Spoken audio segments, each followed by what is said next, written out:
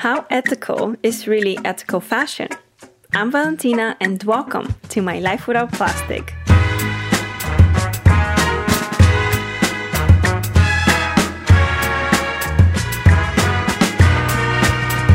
Hello and welcome back, my Eco Fam.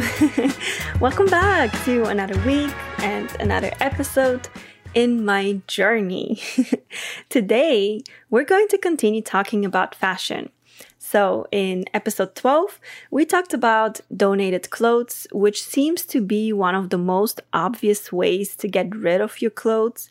And then in the last episode, we discussed fast fashion and the consequences it has not only on the environment, but obviously on many people involved in this industry. And today, we're going to be talking about ethical and sustainable fashion. So kind of coming, full circle here. Obviously, there will be always something new to add to this topic. This is not the end of it. But I really think that listening to all these 3 episodes can maybe give you a different perspective on fashion. And again, I'm definitely not here to criticize anyone. I know that fashion can be a way for many to express themselves creatively. So my point is definitely not to tell anyone to only buy secondhand clothes or only buy ethical clothing. Instead, I just want to make you think about the consequences of your decisions. And as we've learned so far, even actions that we consider good or ethical or even sustainable, they all still have consequences. There's no way to live a perfectly sustainable and ethical life, but knowing what the consequences of our actions are can really help us make more conscious choices in life. And this is really the point behind it all. Ethical fashion is no different than any other topic.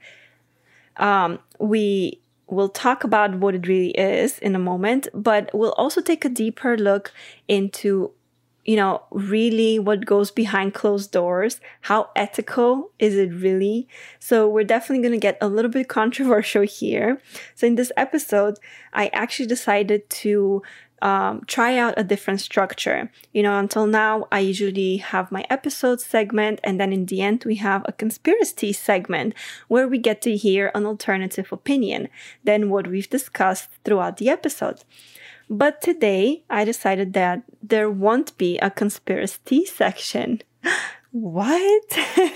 But don't worry, there's actually a reason behind that. I just feel like this is one of those topics that does deserve a fair debate. So instead, this episode will be structured as a debate. I have prepared for you 6 points and we'll be alternating between the pros and cons. I hope that this will help you form your own opinion on this topic. So, as always, be prepared to be challenged regardless of what opinion is at the beginning of this episode. Just please keep an open mind. And we're going to dive right into it because I have a feeling this is going to be a little bit of a lengthy episode. So let's jump right into the very, very first positive argument, the very first argument in favor of ethical fashion, which is that ethical fashion is sustainable. So, before we get to the top benefits of sustainable clothing, it's important to understand what exactly defines sustainable clothing.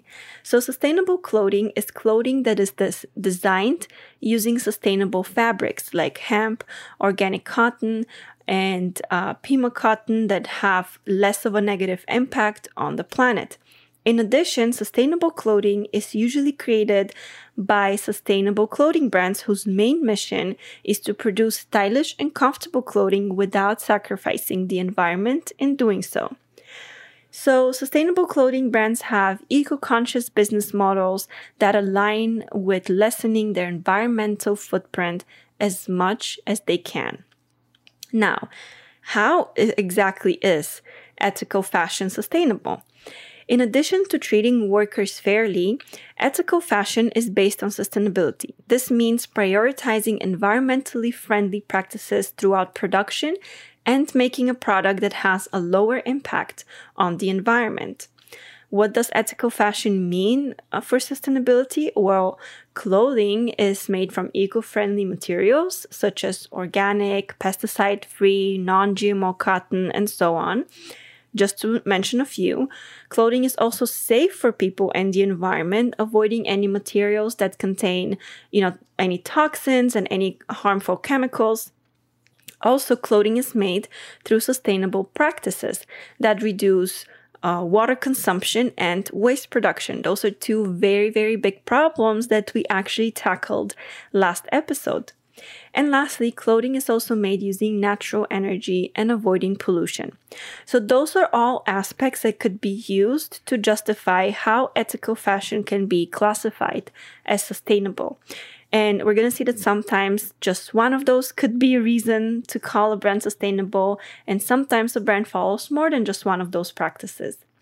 So while ethical fashion may not solve all of our problems with unsafe chemicals, water shortages, energy consumption, overflowing landfills, and so on, it definitely allows us to reduce our impact on the environment and invest in safer, more sustainable practices. So, another thing that we need to keep in mind when we're considering supporting ethical brands, specifically in the fashion industry, is that we're most likely also supporting fair labor practices by shopping from those brands. That's another big part of a sustainable clothing business model, which is providing fair labor practices and a proper living wage to employees that work in their factories. Generally, clothing made in the United States has obviously higher labor and fair wage standards than foreign countries. Unfortunately, factories overseas do not have the same level of authority. And this is because the United States just has federal laws set in place to make sure that no unfair labor treatment is or unethical working conditions can exist. So what does this all mean? Well, when you choose to purchase from a made in USA clothing brand or a sustainable clothing brand, you're supporting fair labor practices and proper living wage. When you purchase from a fast fashion brand or clothing brand that manufactures entirely in China, there's a good chance you are contributing to unfair and even child labor, unhealthy working conditions, and many more other problems that occur in their factories.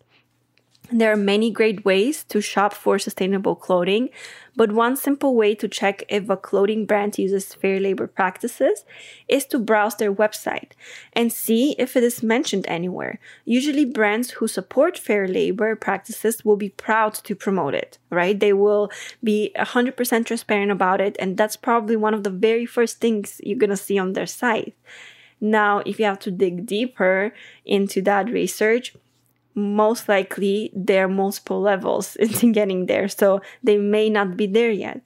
Also, you could do the same type of investigation online to learn if a clothing brand is actually sustainable. Usually, the best sustainable clothing brands will have passionate messaging about this on their site, in their marketing, on their social media, and so on. Now, we do have to be aware of what is called greenwashing.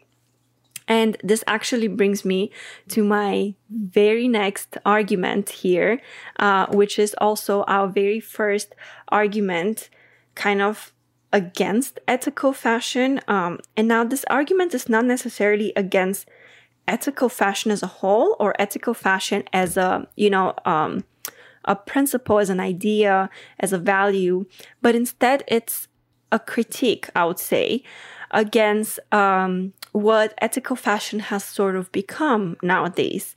And what it's become is a label. And there's a very big problem with fashion brands that call themselves sustainable. I found this article that summarizes it fairly well, so I'm just going to read through it a little bit. It seems as though every week a press release lands in my inbox announcing the launch of an exciting and revolutionary sustainable fashion brand. And it's because these words, sustainable, eco-friendly, socially, and environmentally conscious are at the moment some of the buzziest in the industry. They give both emerging and established labels a newfound do-good, feel-good purpose that goes beyond simply selling clothes. And, it also goes beyond raking in a profit. But really, what does it all mean? One emerging brand can claim itself as sustainable for harnessing the talent of artisans around the world, right? In this case, talking about fair labor wages. Those artisans can create handcrafted pieces in lieu of employing labor from factory. Another for sourcing organic cotton or recycled materials. Even a fast fashion giant. They're different, yet they're both sustainable. Is one better than the other? And who determines that? It's a huge challenge for the apparel industry because we're producing way more clothes than we really need. Williams said. So this was a person interviewed in this article. It's also very complex. We're talking about an industry that spans the globe, that employs millions of people, that is responsible for people, say, for being the second most, that is responsible, some people say, for being the second most toxic industry in the world. The biggest problem is the lack of standardization across the board. Nearly everyone I talked to compared the fashion with the food industry, or rather, how far behind fashion is as compared with food, which has a governing body like the USDA to certify whether a product is organic. Williams says fashion lags behind food and beauty because there's less of a personal investment. We found that people are more motivated by personal impact rather than environmental, she explains. It's been easier to get consumers engaged with food because it's something that goes in your body. With beauty, it goes on your skin. Clothing is one step removed. Plus, it's incredibly confusing. If designers struggle with the complexities of sustainability, then how can we expect consumers to figure out which issues to actually care about? It's like you need a PhD in sustainability to go shopping, Williams says. The more difficult we make it for consumers, they're more likely to tune out and not even bother. The industry has to take on the responsibility of what good looks like.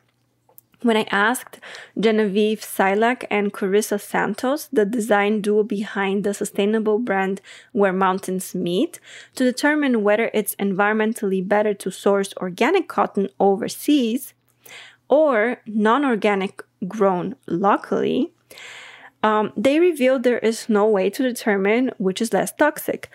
I honestly don't know which one is better in the end, Santos says.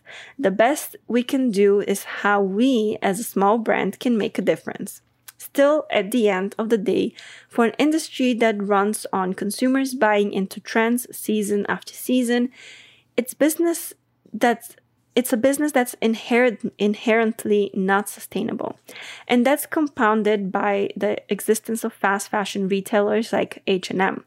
The whole principle of H&M is anti-sustainability. It's all about volume, Salek says. In its defense, Williams argues that at least H&M is making strides to practice sustainability to some extent. So, to answer the overarching question here, no, a fashion brand can never be truly sustainable. But what it can do is work towards making a positive impact and addressing issues. And on consumer level, there's a way to make a difference. However small that may be, it may seem extremely small at first, but understanding where your clothes come from can truly make a difference. So now this is kind of one way to criticize what we consider ethical or sustainable fashion, right? There's so many brands that call themselves sustainable and put labels, but what exactly stands behind those labels? How true are those labels, right? So to sum it up, it's a pretty questionable, argument if a business can truly be 100% ethical and sustainable. There is just so much that goes into satisfying the requirements of being able to call your business sustainable or ethical. Like we just saw in this one in this one article, what is better, sourcing organic cotton from another country or using non-organic cotton but locally? Which one is going to be better, right? There's a lot of controversial questions that go into it, and not really a standardized way to determine which practices are actually considered sustainable and which ones are just buzz in the end of the day. So, on the one hand, is it maybe better that a business does something instead of doing nothing at all? That's also not a question we need to ask ourselves. Of course, we criticize big companies like H&M for greenwashing their audiences, and I truly believe that that's a fact. I don't think that we can really argue against that. But is it maybe good that in the end of the day, at least they're doing something? Are they really moving in the right direction? Or are they just trying to distract us from the bigger problem that they have in their supply chain with, for example, unfair labor wages? Those are all very valid questions. So it is not as simple to just be, in favor or against ethical fashion, because there's just so much that goes into it. Overall, I think, my personal conclusion to this first set of argument, I would say, is that I just wish all brands were more transparent. Sometimes I don't care if a business checks off all of the boxes of the sustainability requirements. For some people, for example, it may be more important for the business to guarantee fair labor wages than sourcing organic cotton, right? And sometimes it may be hard for a business to do both. But if we were clear on the values those businesses stand for, it would be now much easier for us to make a conscious purchase decision.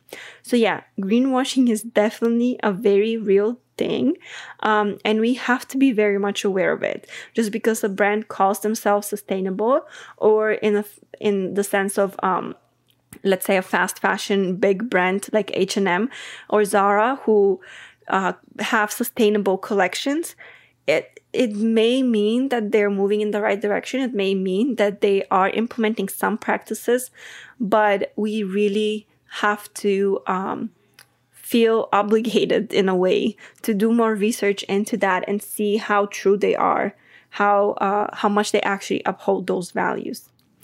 So let's take a look at the next argument. And, we're going to start again with the positive. We're going to start with the second argument in favor of ethical fashion, which is ethical fashion supports women and promotes feminist values.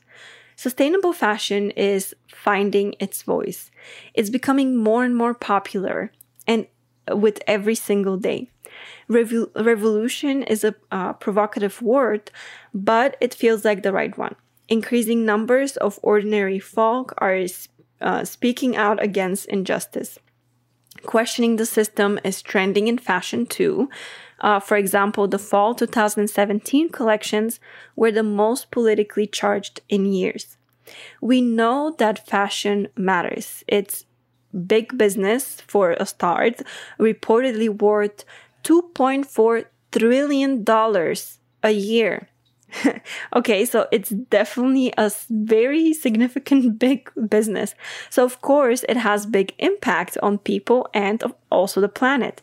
Globally, fashion is the second most polluting industry after oil. And we touched base on that in more details in my last episode, how fashion impacts the environment. Now, to dig deep a little bit more on the worker side, 80% of garment workers are women. Most of them aged between 18 and 25. Most have children, and most aren't paid nearly enough for any of their bills. So the minimum wage in Bangladesh is about $67 per month. However good the Zara sale is, you can't buy a decent wardrobe for that. You can't buy nourishing food for your family or keep a dignified roof over their heads for that either. So actually, I read an article with Kalpana Akhter, who is executive director of the Bangladesh Center for Worker Solidarity, BCWS in short. And in this interview, she said, "It is not enough for one person to live for a full month in Bangladesh, let alone an entire family. 35% goes to house rent in a semi-slum. She cannot afford meat more than one time a month, sometimes not at all. Fish maybe twice a month. Mostly she lives on rice, vegetables, and dal, no fruit. She doesn't have any savings for things like medical expenses." So according to Akhter, a typical day for a typical garment worker in Bangladesh begins with rising at 4:30 a.m., queuing to use a stove and access to water. It's a hard battle she fights in the queue for cooking and for using the toilet, because it's maximum 2 to 4 toilets they have for almost 100 people. She starts work at 8 a.m. on the dot, and being late for just 3 days means being docked a full day's pay. She faces constant pressure of excessive production targets, so hectic that she often forgets she needs to drink water. If she misses her targets, she must make them up during unpaid overtime. She typically gets home at 8 or 9 p.m. to cook and clean and do the washing. Her husband is hanging around with friends in the tea stall. He is not helping her, Akhter says. This is where the argument lies with ethical fashion being, a feminist issue. Because not only is it mostly women who wear fashion, but it's also mostly women who sew it. It can be a tool for female empowerment. Especially, Akhter stresses that she does not want people to boycott necessarily made in Bangladesh, because that would mean no jobs. But the business of fashion manufacturing is still too often a context for repression. Human Rights Watch published a 40-page report entitled "Follow the Threat: The Need for Supply Chain Transparency in the Garment and Footwear Industry," calling out brands including Mango, Primark, and Hugo Boss for failing to make a commitment to publish supplier factory information. The report lists a bunch more, including Armani, Ralph Lauren, and Urban Outfitters, that did not respond to the coalition and do not publish any supply chain information. Both Mango and Primark were linked to factories based in the Rana Plaza complex. Maybe these brands are doing the right thing by workers today, but without, greater transparency, how can we be sure? So as you see, ethical fashion does touch on the feminist issue because women are so heavily affected by it. So obviously brands who are ethical and commit to fair labor wages have a direct impact on those women's lives.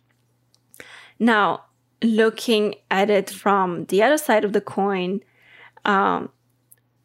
something that Akhter also mentioned, as you probably heard right now, is that boycotting fast fashion may actually harm garment workers and may not even, scratch the surface of the problem. So let's see how that is true.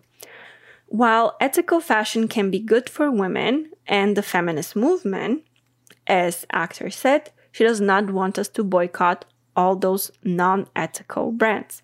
A lot of people are legitimately wondering, won't boycotting fast fashion and buying less cause the women who make our clothes to lose their jobs? Aren't sweatshop jobs better than no jobs at all? And the answer is, it's complicated. To create a truly equitable future for all within the fashion industry, we need to change it. And we need to change it drastically. We need to change it completely. But boycotts might not be the golden ticket. However, just being silent and not doing anything is not an option either.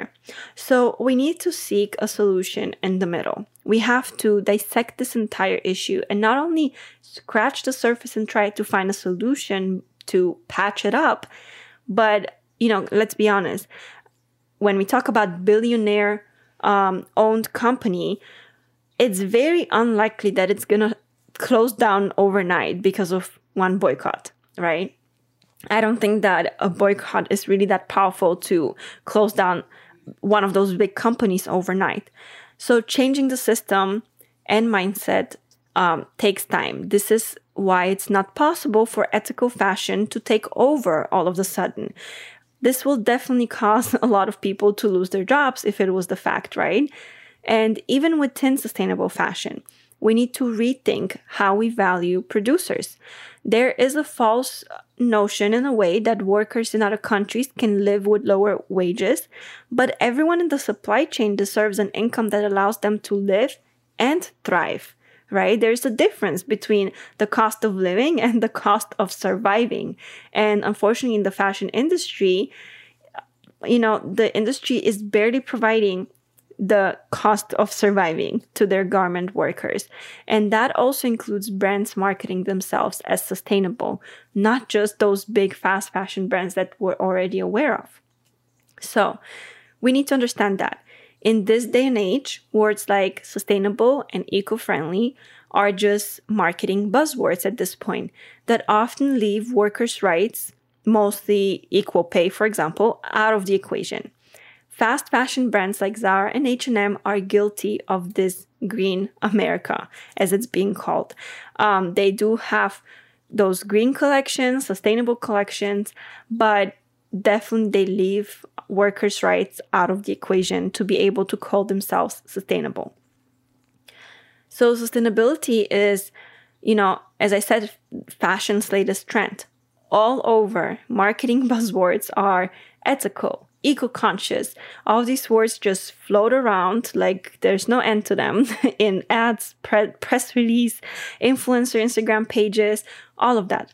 Although bringing awareness to the harmful impact of fashion's waste is obviously a positive note in the workers, often women of color earning significantly less than a livable wage are also affected.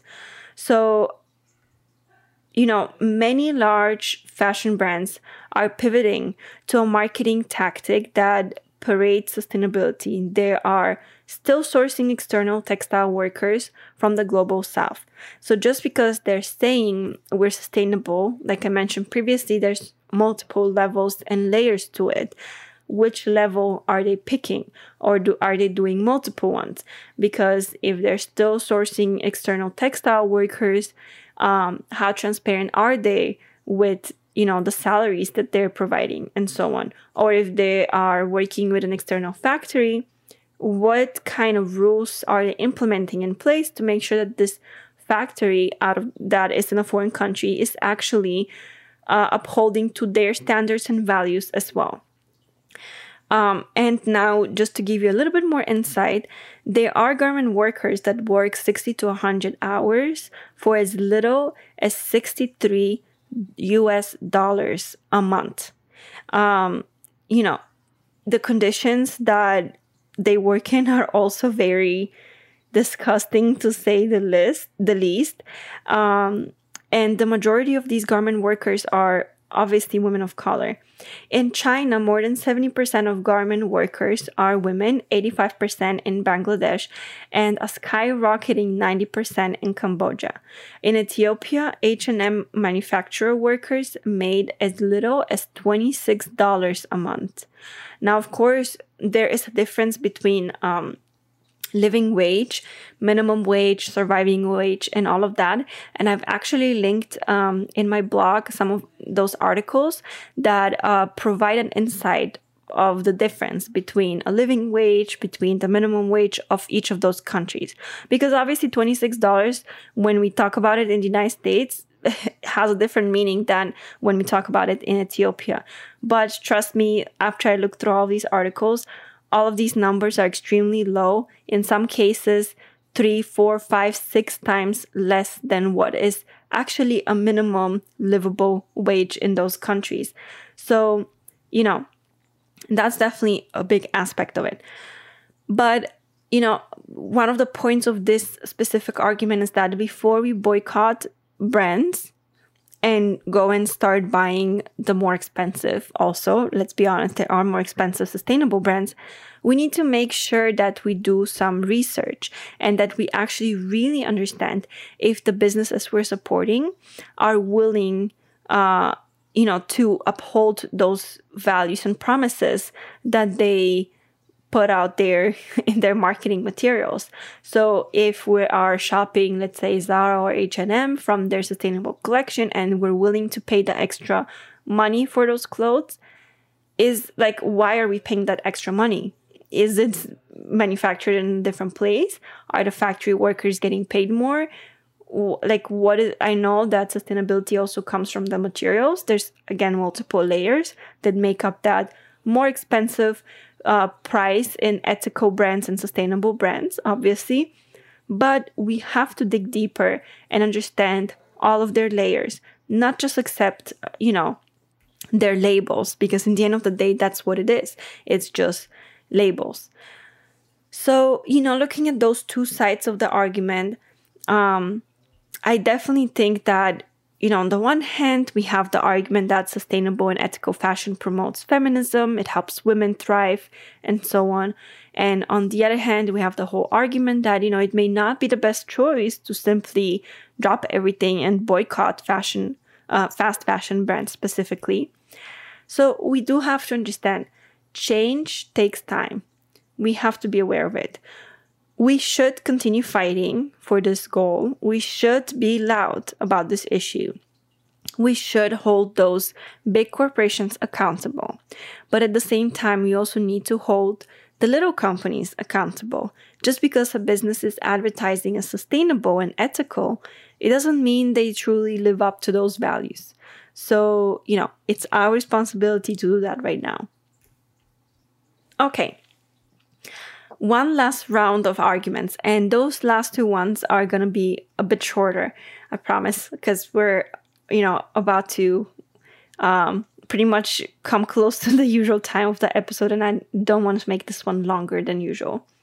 So, looking at ethical fashion and how it can be good for people, for the environment and all of that, there's one more argument in favor of it, which is that ethical fashion brands with local factories also support our economy, right? So now we're not only talking about fair labor wages, we're not only talking about, that the environment is also kept in mind during all those practices, but we're actually involving the local economy.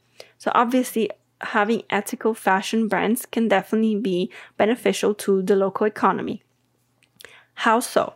Well, buying local, and this is not just in fashion, in many other industries as well, but fashion is a big one. So buying local definitely improves the local economy because community businesses keep and create jobs for local workers. They retain local manufacturing facilities, and they maintain control of the labor standards. So that's one way that it benefits the economy.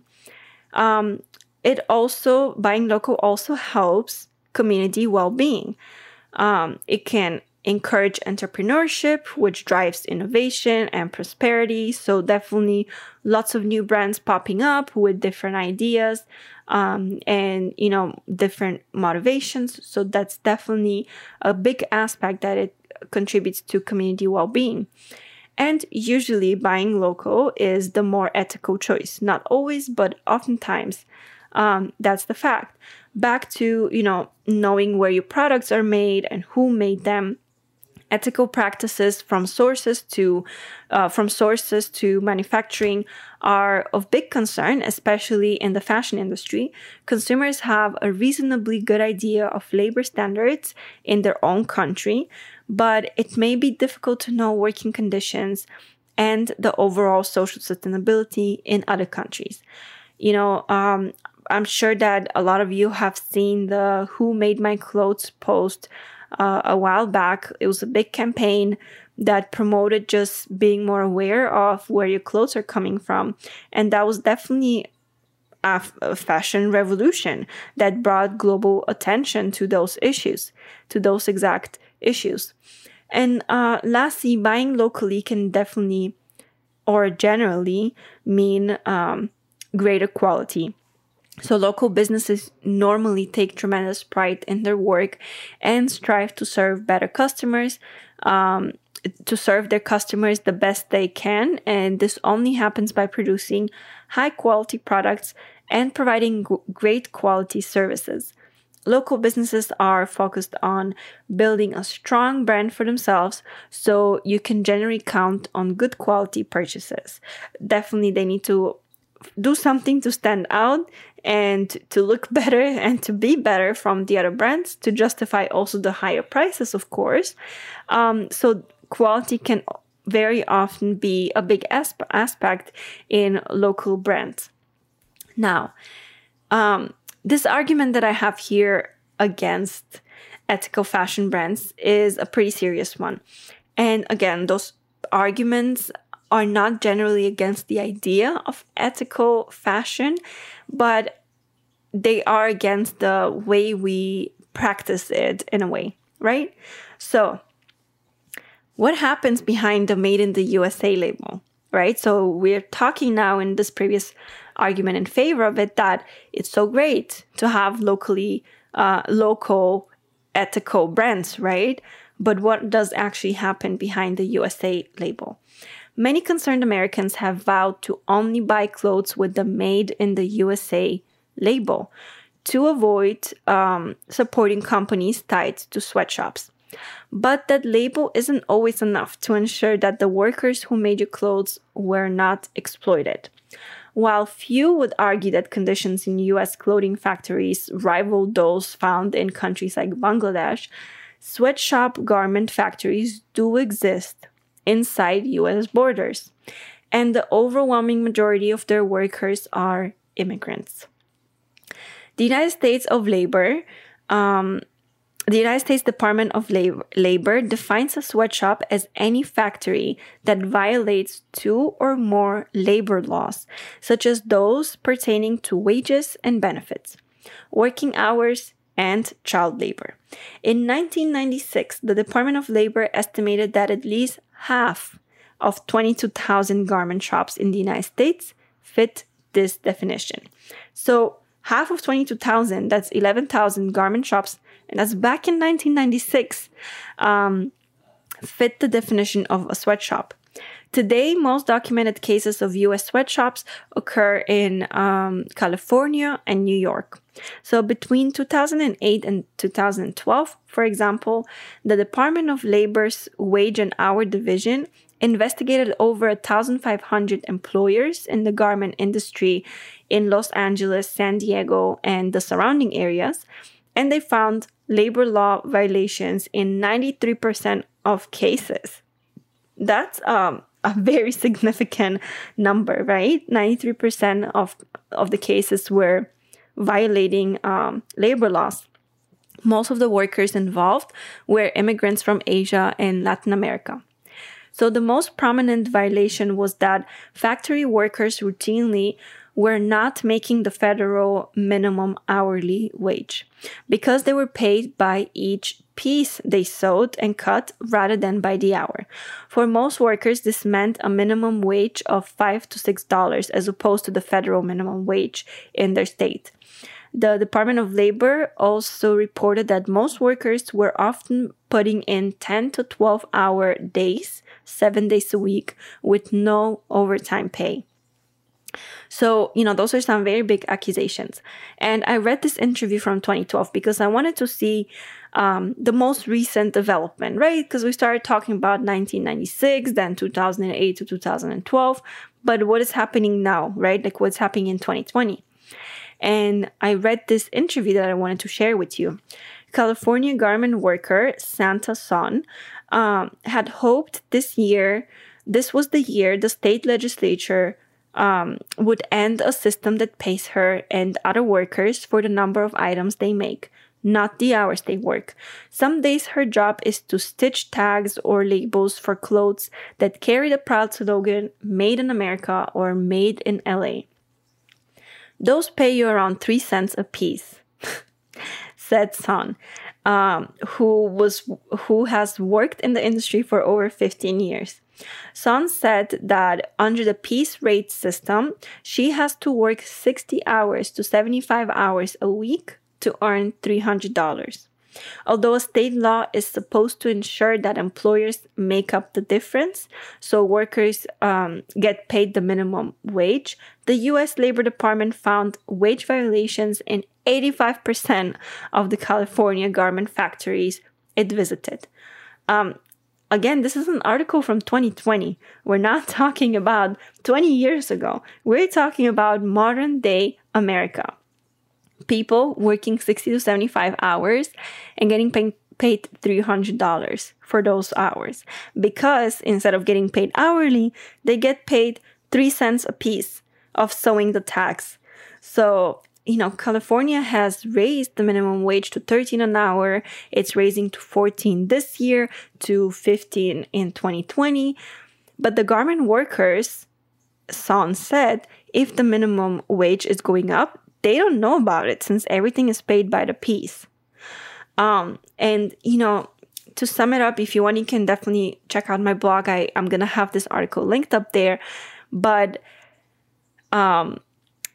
basically, in the end of the article, it just said that currently there's no further decisions made because COVID kind of slowed down things on the legislature side. So no laws have been passed yet. Hopefully this year or by end of this year or next year, we can see some more improvement.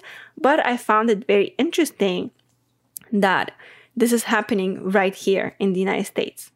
There are always two sides of a coin. While it is true that supporting made in the USA clothes and products in general does have definitely a positive impact on our communities and our economy, it does not guarantee fair labor wages. We tend to think sometimes that all of these controversial problems happen, in some place far, far away, when very often they happen right here in our own backyard. And workers' exploitation does happen in the United States for sure. Simply judging clothes and products based on a label is not enough anymore.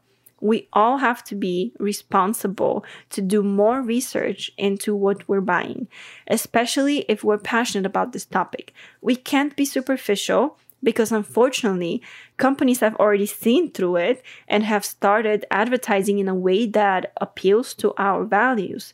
So we have to look past that nice ad. And those are the colors they use. Just because something is packaged in green or brown or beige doesn't make it sustainable. And truly, we need to judge if the company is simply greenwashing us or actually trying to be good. So definitely go check out my blog. I've listed there all of these articles that I used to share some of that information with you. You can look into more details there. And some of them did mention specific labels to look out for that make sure that businesses are actually following ethical and sustainable standards. So in the end, as I already pointed out, it is nearly impossible for a business to be 100% ethical and sustainable. And I really think that that's fine. I don't think that businesses have to be 100% perfect. But if they are transparent and truly uphold their values, that will allow us as consumers to make better decisions and, feel at ease knowing that the causes that we're supporting are actually truly being supported. Until then, we're left with nothing but plenty of research we gotta conduct if we really want to make sure that we're shopping according to our own values too. So, I hope that these 3 episodes helped shed some light on the issues going on in the fashion industry. And hopefully all the information I shared with you helps you realize that This issue is definitely not black and white. The solution is definitely not as simple as it may seem to be at first. I think that, the fashion industry will continue to be very controversial one for a very long time. So we need to keep fighting, and we need to keep calling out brands, not just for their bad reputation with garment workers, but also the ones claiming that they are sustainable and ethical, but are just doing so for marketing purposes, right? And lastly, it's very important that we self-reflect, right? As I mentioned, problems happen in our own backyard. They don't just happen in Bangladesh and China and Cambodia. No, they happen right here in the United States too. So question the labels you see. Question the company you buy products from. Question everything. Okay, I think that I'm leaving you with enough food for thought. Definitely check out my blog post for the last 3 episodes. I have all of the articles linked up there. Do your own research, read more into it, and share your opinion with me. I would love to hear what you think about it.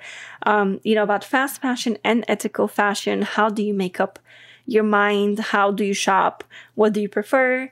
And all of that. So definitely let me know. But, enough about fashion. I think we talked about it enough. Next week, we're going to shake things up and we're going to start talking about animals. How have our ecosystems changed? Why are there so many endangered species? And what are we doing about it, right? Or are we just not doing anything? Well, I hope that you'll tune in to find out. See you all then. Bye!